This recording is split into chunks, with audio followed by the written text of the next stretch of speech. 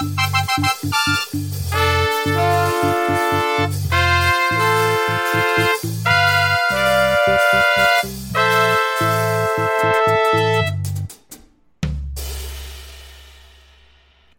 morning and welcome to Back from the Brink. It is Thursday, the 11th of March, 2021.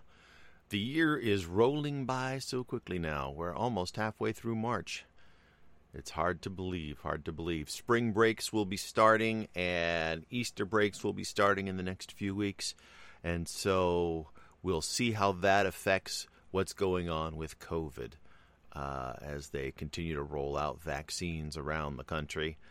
They keep telling us that more vaccines are coming, that we're going to see a huge surge in vaccines.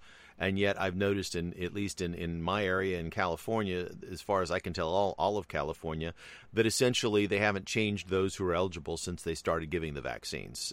With one exception, they changed the age the age qualification from 75 to 65. So if you're over 65, you qualify. And then it's emergency people in hospital situations, teachers, emergency care workers. I think grocery workers fall under that. Food handling people fall in that area, and that's sort of it. I mean, you're over 75, or if you're in a extended care home, or you're one of those few categories where you're an emergency care worker. So, if they're going to get more, we're going to have to change that category. Here's Erin. We'll see what she has to say. Good morning. Good morning. How are you? Okay. So, I was just pointing out that, we're coming up on spring breaks and Easter breaks. And it'll be interesting to see if there's any associated surge with COVID issues this time around. And then, further going on and saying, they keep telling us, and they've been saying this for a while, that there's more vaccine coming. That's kind of been a mantra. More vaccine is coming. And yet, have you noticed that they have not changed any of the requirements to get the vaccine at all in California? They have not. No, I've noticed that. They made one change where they said instead of being 75, if you're 65 and over, you can get it. And that was made, I don't know, a couple weeks ago. But other than that, it's emergency workers and teachers and food, healthcare workers and food and people who are in long-term facilities, right? And that's it. Yes. And that's it. Yeah. Yes. And that's it. Yes. So we'll see. Yeah, as a matter of fact, I want to get that. I haven't been feeling well, so I haven't made an appointment. But I want to get that vaccine, and I work with the children. So, I want to go in and get that vaccine. Whether it's Pfizer or Moderna, I don't really care. I know a lot of there was a woman we talked about. Or Johnson and Johnson. Or but that's not on the market yet, right? It's been approved as on the market. In fact, in Riverside County, there are places that are now where you can go in and get it. Oh, well, see, now that would just be easier. It's just one shot. Yeah, it's one shot. And while they say that it's a little less statistically likely to keep you from getting it at all, it's actually statistically higher that you won't get a hospital stay or death if you do get it after the Johnson & Johnson shot. So it's sort of like major medical insurance, right? It won't necessarily keep you from getting it, but you're in fact, in their studies so far, it's 100% of the people who got it didn't die, which the others it's like 95 point. Yeah, it's like 95.5, so or something like that with the other two. Yet the other two, you were less likely to get it at all. So I don't know, statistically, what's the mortality work out to on all of that? I guess if it's 100% nobody dies, then that's a good number, right? Yeah, I like those odds. Yeah, and with all of them, I guess if you get it, you have a much more mild case. So, but yeah, to me, it's like, quit telling me it's coming and we're going to see more. I won't believe that there are actually more until I see them saying, okay, we're opening up the availability of this to other categories and groups. It hasn't changed for, 2 months. Yes. It's time to open it up, to that 50-year-old who has heart disease or the 45-year-old who has diabetes. Yeah, I mean, technically, they don't have the pre-existing conditions even included in the current people, and it's like that seems to me. Well, in fact, California laid out all the steps, and then they took the first step and said, "Okay, we're not going to move any forward because we don't have enough vaccine." And it's like, okay, you keep saying we're going to get more vaccine. Well, if you really mean it, then let's see you change that eligibility list, and if you don't mean it, then quit saying it. Quit trying to make everybody feel good like you're doing something when you're actually not. I mean, until you've actually got it, don't talk about it, I guess is what I'm saying, Yes. And when you do have it, if you really have it in large numbers, then let more people get it, I know that because they've started opening up schools, several locations where they were giving the vaccine, they've been lost. Like I was looking at here in Corona, they were using Corona High School for a vaccination center, and they have since shut that down. But they've not opened up another one in the area. I mean, the nearest one is, I guess there's one over in Norco, and then Riverside County, they're like spread out in Paris and in Elsinore, and they're out. There doesn't seem to be a whole lot like in the city of Riverside. They're all out in the boondocks. And I say boondocks, but I mean the smaller outlying cities. Right. Yeah, boondocks Because Riverside County is a big impolite county. way to refer. I mean, Corona is the boondocks by that standard, right? Yes. Yeah. It's far flung from you. Yeah, exactly. Far flung from me. I mean, that's what I care about. I really care about me. Let's be honest. Well, yeah. But, that's like in San Bernardino saying, yes, we've got vaccines available. They're in Baker. It's like, well, great. Everybody lives down in the south. That's 90 miles away. Yeah, that's not helping me. Thank you. Yeah. Appreciate that information. I'll file that for some future point, Talk about like saying, if you want to talk about like institutionalized racism, right? It's like, well, they'll say, well, most of the people in Baker are of Hispanics, so we're helping Hispanics. I'm going, yeah, but the only other people who can get there are the rich people who can jump in their car and drive up to Baker on that a whim, can take off a day from work and do that, It's like, it doesn't quite work that way. I was reading an article that was interesting, and I have no way of judging the veracity of it, but because of its source, I hang a question mark out there. It was from Tucker Carlson, and so this is the man who said, "Well, I'm not really news; I'm entertainment," in order to get out of a court case. So I have a real question mark about him as a source, but he was talking about the George Floyd case and how well, first of all, let's the title is everything the media didn't tell you about the death of George Floyd, right? And yes. So this is a fairly lengthy article, of which the first 2/3 of it is him complaining about the liberal media. But if you finally get down to the nitty-gritty of it, two things come out. One is that there was body cam footage from the police officers that is not that apparently is available, but the American media has not played it.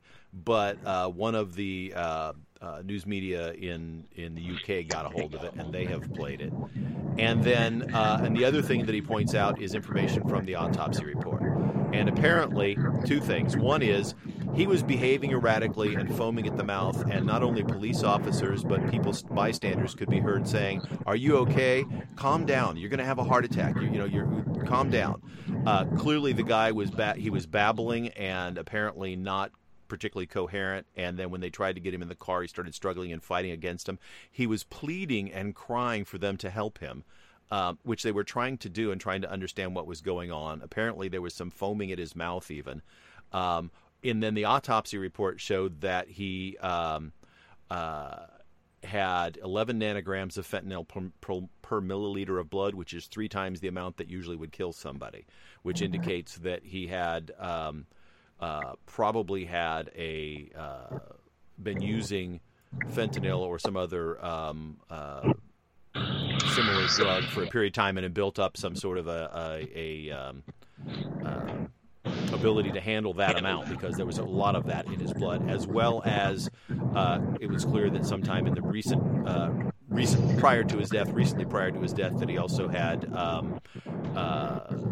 methamphetamines in his system, and he was tested positive for COVID. So, and he was complaining about not being able to breathe prior to them putting him on the ground, and that putting them on the ground and using your knee to hold them down is part of the policy of the police department. And nobody had ever said boo about it up until this point, and that it probably wasn't what caused the asphyxiation. At least that's Tucker Carlson's assumption, because he was already saying he couldn't breathe. He had COVID, and he was high on something, which turned out to be fentanyl in a major amount of it. So there's a lot of extenuating circumstances, and of course, if that then means that the police officer gets off, they're going to burn down the city.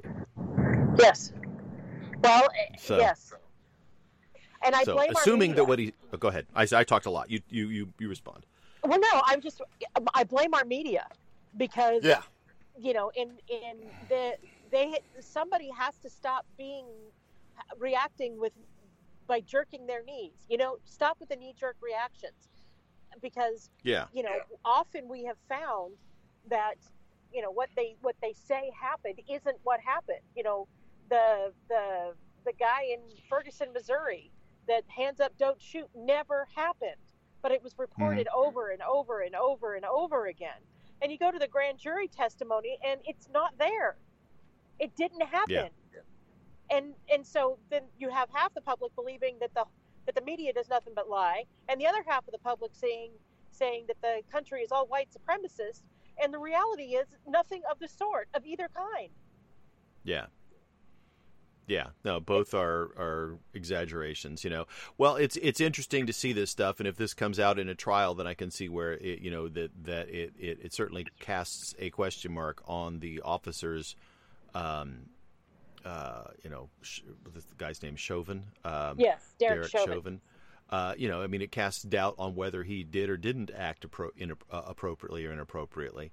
And apparently also, and it's not in this article, but I've heard it other places, is that the two of them knew each other, that they had, in an off-duty situation, Chauvin had been hired as a security for a club or something, which a lot of police officers do on their spare time. They'll, act as security for different things, just make some extra money on the side.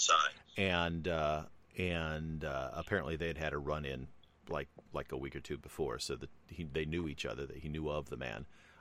Now, whether or not he, remembered him as, somebody distinct from other people that he runs into from a nightclub from a week or two before, it's hard to say. It just goes to show there's a lot that goes on, and what happens in a courtroom is different than what the media plays. But the media also, if things don't fit their talking points and their agenda, then they just don't talk about it. But the same can be said for Tucker Carlson and Fox News too. So things, both, I say both sides. Every news media has an agenda, and has they're playing to an audience because they're trying to get more people to continue to watch and pay attention to them. And news as entertainment, I think, has been a really bad turn in our country, and I think we've done ourselves a disservice by turning our news into entertainment, just in general, because this is largely what happens, And as much as I am not a fan of things like Facebook, I don't blame Facebook for this separation nearly as much as I do our mainstream news media, because there's still a lot of people who get their news by coming home and turning on the television set, and depending on what number your dial lands on, or your digital remote lands on, your opinions get colored by what you constantly listen to and hear, even if you're not even paying that close of attention to it, and people who were,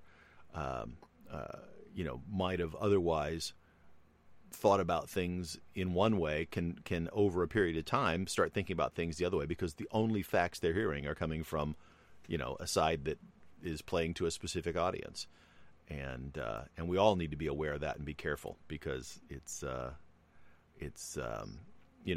we're basically self-programming. We're, by choosing what we watch and what we do, we're programming ourselves to believe certain ways, and if you're conscious of that fact, then you want to be careful and try to program yourself with a variety of different opinions, so that you can then form your own opinion more accurately. We're being manipulated every day. Oh yeah, every day, easy peasy. And we tend to think, I could never be manipulated. Yes, you can, and yes, you are. We all are. Yeah, we're all being manipulated. The thing is though it's self-manipulation in this case, because you control the remote. You can decide which propaganda you want to listen to. And there's news flittered in between it, but it's all, as I've said many a time, the difference between how you report something can be as simple as, referring to the president as, with positive or negative adjectives, you can say, in fact, the example that I recently saw, which I thought was funny, is, illustrates the point perfectly, is I think it was an MSNBC reporter, and somebody had cut them reporting about children at the border from when Trump was president and when from Biden was president. And when Trump was president, they referred to children being locked in cages. Then when Biden was president, children were being given shelter. They were using the exact same facility. Yes. The exact same facility. Yes. How is that for bias? It's like they're reporting the exact same thing under two different presidents in the exact same location using the exact same facilities. In one place it's cages, in another it's shelter.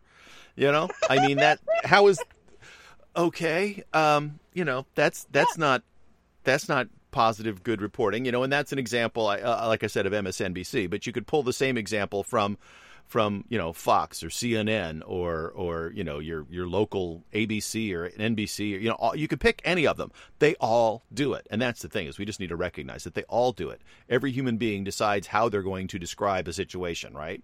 We can all look at the situation and be factually correct. There are children being detained. That's it. That's the factual correct. Children are being detained. Now, are they being detained in shelters? Are they being detained in cages? Were they separated from their parents, or are they being isolated for COVID testing, which makes it sound like you're doing, taking care of them? I mean, it's all choices of how you use the language, and that really does affect us all subconsciously. I'll tell you something that doesn't affect us subconsciously. Trying to get your receipts back from the fine folks at Hertz. Oh my gosh, this story is so bad. It is, but I have some questions about it. I have some real questions about it. So let's just start with the story, okay? So Hertz took 3 years to hand over receipts that cleared a man of murder. Here's what happened, okay? Michael Adams was shot to death in 2011. Herbert Alford was 20 minutes away at the airport in Lansing, Michigan, and he was returning a car at the Hertz counter. Nonetheless, Alford was convicted in the murder and spent almost 5 years behind bars before Hertz was able to get them the receipts that proved that he was 20 minutes away from where this happened and couldn't possibly have been the person that committed this murder. And so he spent 5 years in prison. He's now suing Hertz because they didn't turn over the receipts in a timely fashion. And they're saying that they were unable to find historic rental records from 2011 when they were requested in 2015. So again, they're 4 years after the fact, but continued our good faith efforts to locate it. With advances in data searches in years following, we were able to locate the rental records in 2018 and promptly provided it. Well, I'm not sure promptly is the right word to use there. That's a little snarky, but we then provided it, right? And so that's the story, right? So I have a question. Okay, they said it happened in 2011. Okay, remember that 9/11 was in 2001, so this is 10 years after 9/11. Is there an airport anywhere in the world that doesn't have cameras all over the place since 9/11? How come they don't have video of him and they couldn't pull that? There's another source to prove that he was away, right? Oh. And well, have you ever rented a car without a credit card? How come he couldn't pull his credit card receipts and show when he made a payment for the car back in 2011? I mean, so there's other ways he could have done that. It's not solely on Hertz, and if that, and that information should have been available to them. So I think he had poor attorneys at the time, because I thought of that by the time I finished reading the article. So that would be my only question about this: is there's other ways to prove that he wasn't there, right? Well, so yeah, and I don't believe. Yes, that is true. I don't believe that Hertz looked very hard. I don't. Oh, I don't either. And you can't tell me that this stuff wasn't, electronic. I can't remember renting a car where they didn't go clickety clickety clickety for 35 minutes before they then say, okay, here's your keys to the, Exactly. I mean, it's all on a computer. So you can't tell me that they couldn't like call that up and print out a receipt for you in seconds. Did he not have an account with them that he could go online and look for himself? Yeah, and that's possible. I mean, if you don't rent cars often, right? Maybe you don't have an account with them. Maybe, and maybe he wasn't even flying. Maybe he just rented a car there because he needed a car to go do something, and he, they had cars available at the airport, so that's where he rented it from instead of from a standalone rental location. I've done that myself. I've gone to the airport to pick up a car for rental. But either way, even in 2011, you can't tell me there weren't cameras in there for security at the airport, at the rental counter. You can't tell me that he rented a car without a credit card and therefore had no way to track when that payment was made. Maybe he had a lousy public defender. That's what I'm thinking, because, I know I wouldn't sit in jail for 5 years knowing that I had ways of proving that I was somewhere else. And, it didn't take a genius to sit. I will admit, no, I won't. I was able to think of it. Other people could too. Come on. So I have some questions about this. And obviously, Newser likes to do things. They're short blurbs to give you stories that kind of give you the gist of what's going on. They're not long pieces that give you all the details and nuances of a story. So and that's where we sourced this, was from Newser. So I think there's a lot of questions to be answered about that, because that just seems weird to me. And there might be answers to what I'm saying. It might. I don't know. He might have been renting it for a company, and he didn't have a credit card. They have an account, and he just came in with like a PO number or something like that, and they gave him the vehicle. I don't know. In which case, I guess they could show a date, but maybe not a time. But the cameras, I don't know. That just seems like a big question mark to me, that they're, you can't even drive onto an airport grounds without being on a camera. And that's been that way since within a few years of 9/11, that was the case. So you can't tell me there wasn't video of him, 20 minutes away from wherever this murder was committed, showing up at an airport. It's just like, come on. So yeah.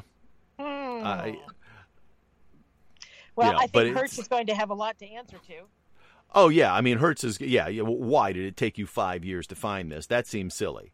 But that doesn't seem like the only thing that they should have been able to rely on to get this man exonerated. And I feel awful that he had to spend 5 years in prison because nobody thought to check the cameras.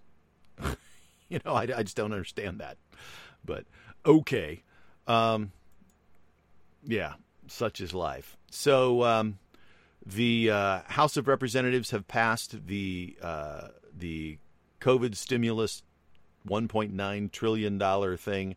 So it's now waiting for the president to sign. President Biden, I think, is supposed to sign it today.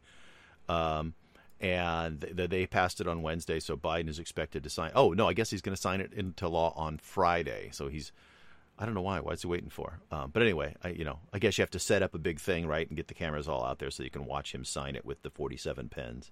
I always thought that's the most ridiculous thing, It's like anybody who's watched a president sign anything understands that if anybody ever gives you a pen saying this was the pen that they used to sign, first of all, you have to remember that it's not the pen. It was a pen that was used to sign because – can you imagine learning to sign your name with 15 different pens? Make a little bit of a line, put that pen down, pick up the next time, make a little bit of a line.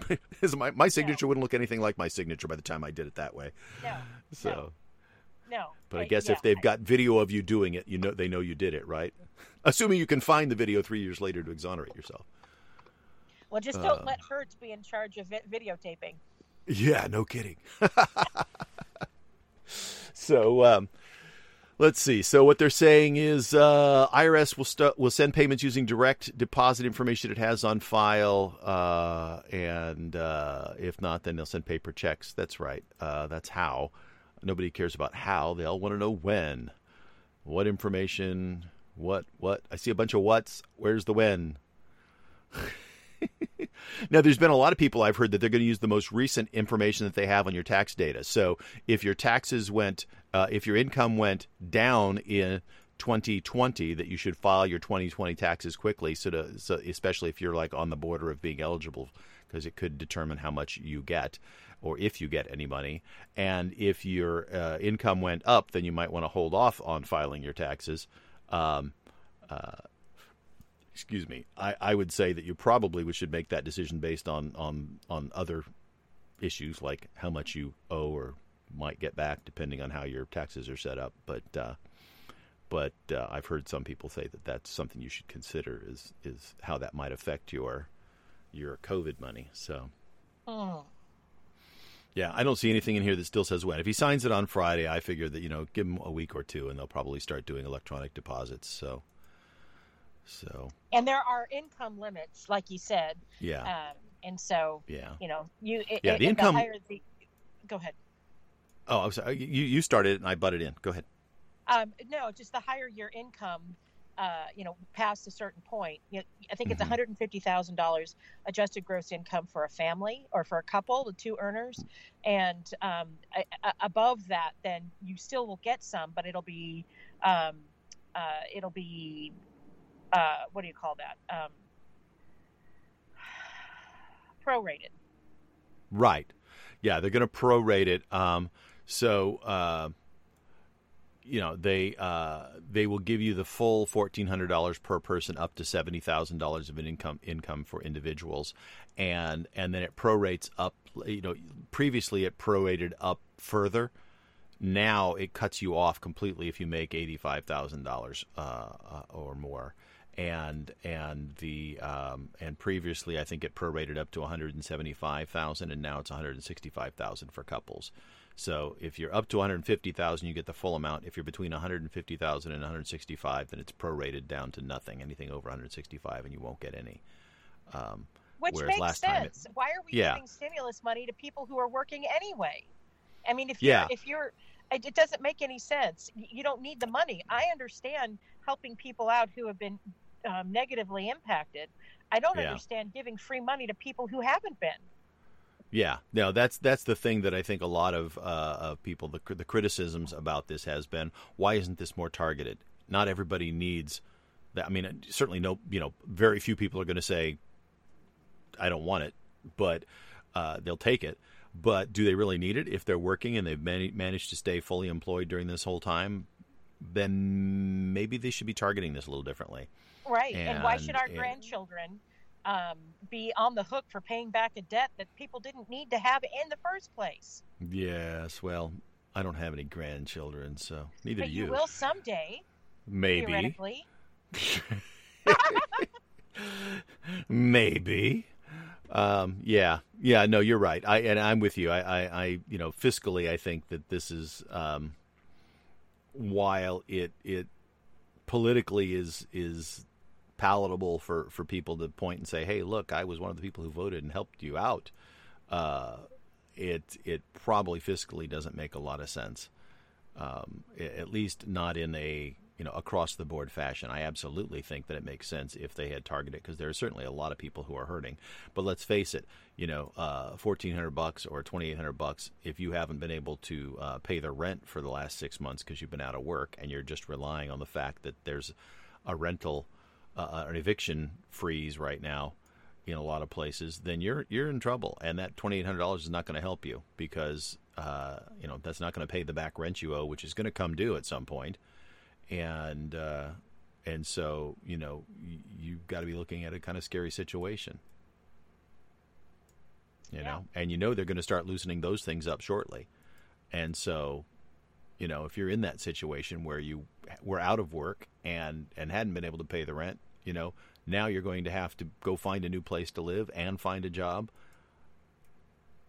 so, I mean, maybe this money will help tide you over a little bit when that happens, if it happens simultaneous. But what's going to happen is they're going to get you the check, and then several months are going to go by, so you're going to use that to live on. And then when they say, okay, now the eviction freeze is over, people are going to be on the street and then not have any money to be able to help them find another place or a way to live right away, because they're not going to, they don't immediately have a job as soon as they're like evicted from their homes that they couldn't pay their rent on.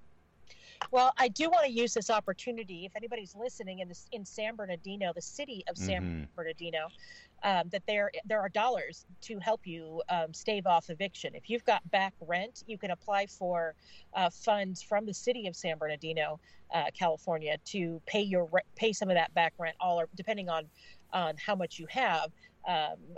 They can pay for all or part of your back rent. So if you Google City of San Bernardino eviction relief, you will be able to find information on that. And I would guess that there's a lot of municipalities and counties that have the same offer available, because I think they have federal funds to make that happen. And I applaud that, because to me that's the right kind of targeted help for people.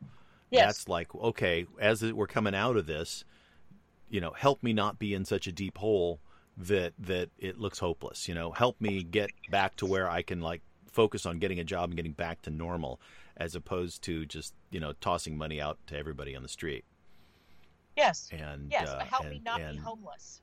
Right. So kudos to the city of San Bernardino, and I hope that other municipalities in the area are doing the same thing, and across the country, to help keep families, under a roof, so that they can come out of this and try to find some normality and get back to contributing to society and working a good job and taking care of their families. Because as a parent, I can't imagine anything that would feel worse than to not be able to take care of your family, to look at your child and say, yeah, we've got nowhere to live, or hey, we can't eat tonight.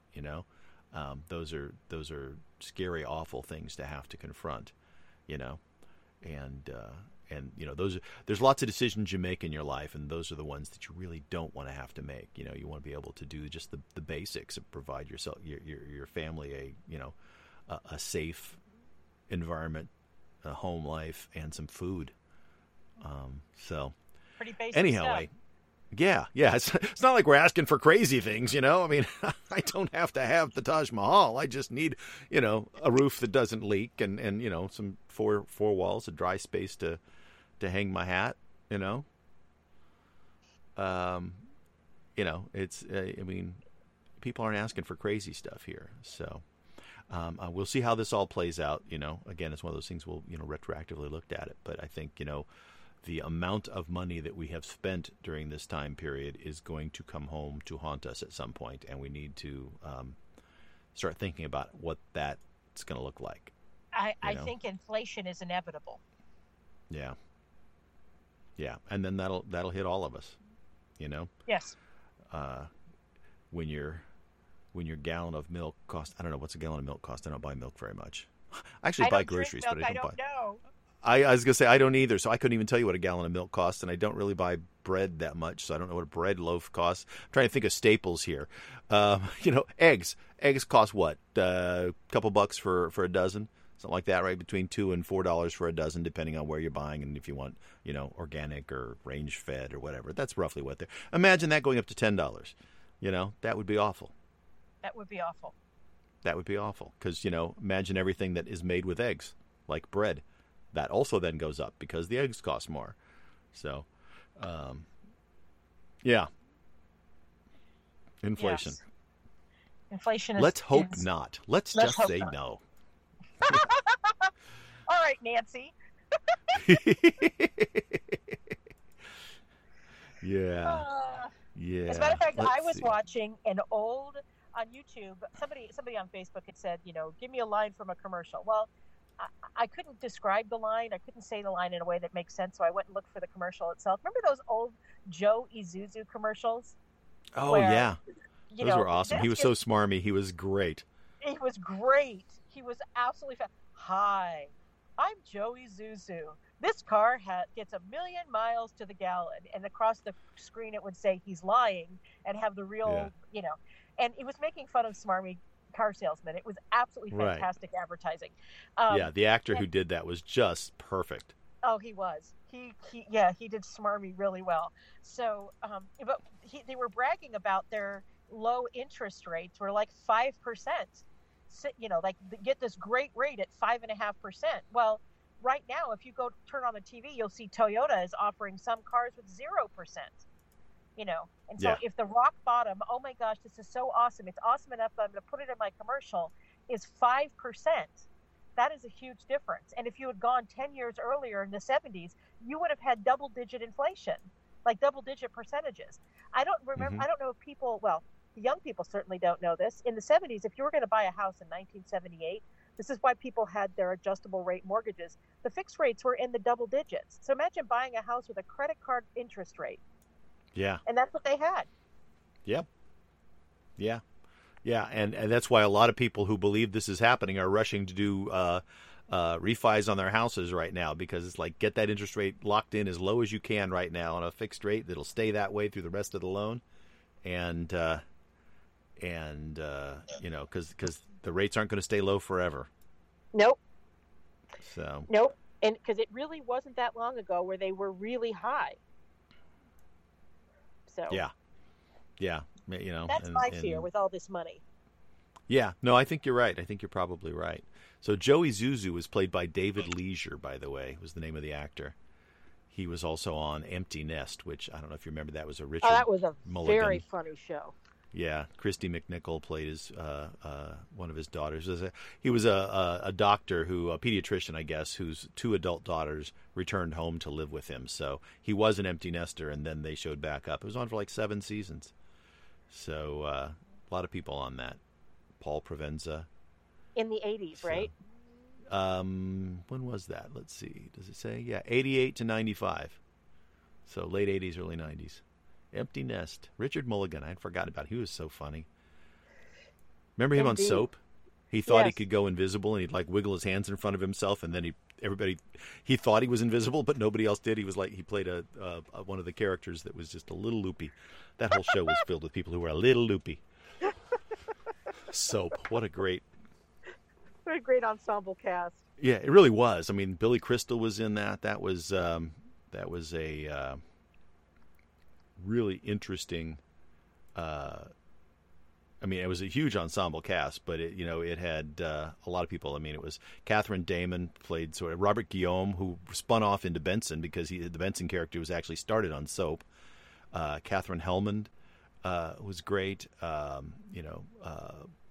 Dinah Manoff and Richard Mulligan, which were both in Empty Nest as well, playing different characters. Robert Ulrich was in it. I mean, there was so many people. I remember one of the characters. It was a parody of daytime soap operas, and so it was a comedy and a parody of that. And daytime soap operas, for those who don't watch them, I don't watch them, but they do have some. They spin off into some pretty weird storylines at times, and so they just took that to the most illogical weirdness, like Mulligan's character, who thought he could become invisible, did that because he had been captured by aliens, and they gave him the power to make himself invisible. But of course, everybody could still see him, even though he thought he was invisible. It was very funny, and they had like a communist revolution from some made-up South American country, and then the dictator got kicked out, so he came to live with them for a while. His name was El Puerco. It was, they had affairs and murders and kidnapping, and that was all in the first 10 minutes of one episode. I think sometimes they were just crazy. Amnesia, how that trope about somebody gets bumped in the head and they forget who they are. Yes. They played that to the hilt. I mean, people would forget. It was funny. Ties with organized crime. It was just cults. They had cults. Somebody got sucked into a cult. One of the kids. It was just. It was pretty funny. Pretty funny. Yeah, and then of course Robert Guillaume's Benson character was the one through the whole thing who seemed sane, and he would look. He's playing the butler, right? And he's looking at these people around him, going, "You guys are all crazy." Because they were crazy. Yeah, and it was funny to have the one sane person in the middle, right? Looking at this, going, I don't quite get this. Why am I here? Yeah. Yeah. Scott Baio's brother, Jimmy Baio, was in it, too. Yeah, there's a lot of people in that. So, well, it looks like we are about out of time. Yeah, we'll end it on that laugh, and I don't know if Soap is available anywhere streaming still, but if it is, highly recommended if you just want to sit and giggle for 30 minutes because it's just silly. But they also did a lot of they would skewer pretty much anything that was in the news or popular, so that was cool. So thanks for joining us. I'm Todd Brinker. I'm Erin Brinker. Have a great day, everybody. We will see you tomorrow. Thank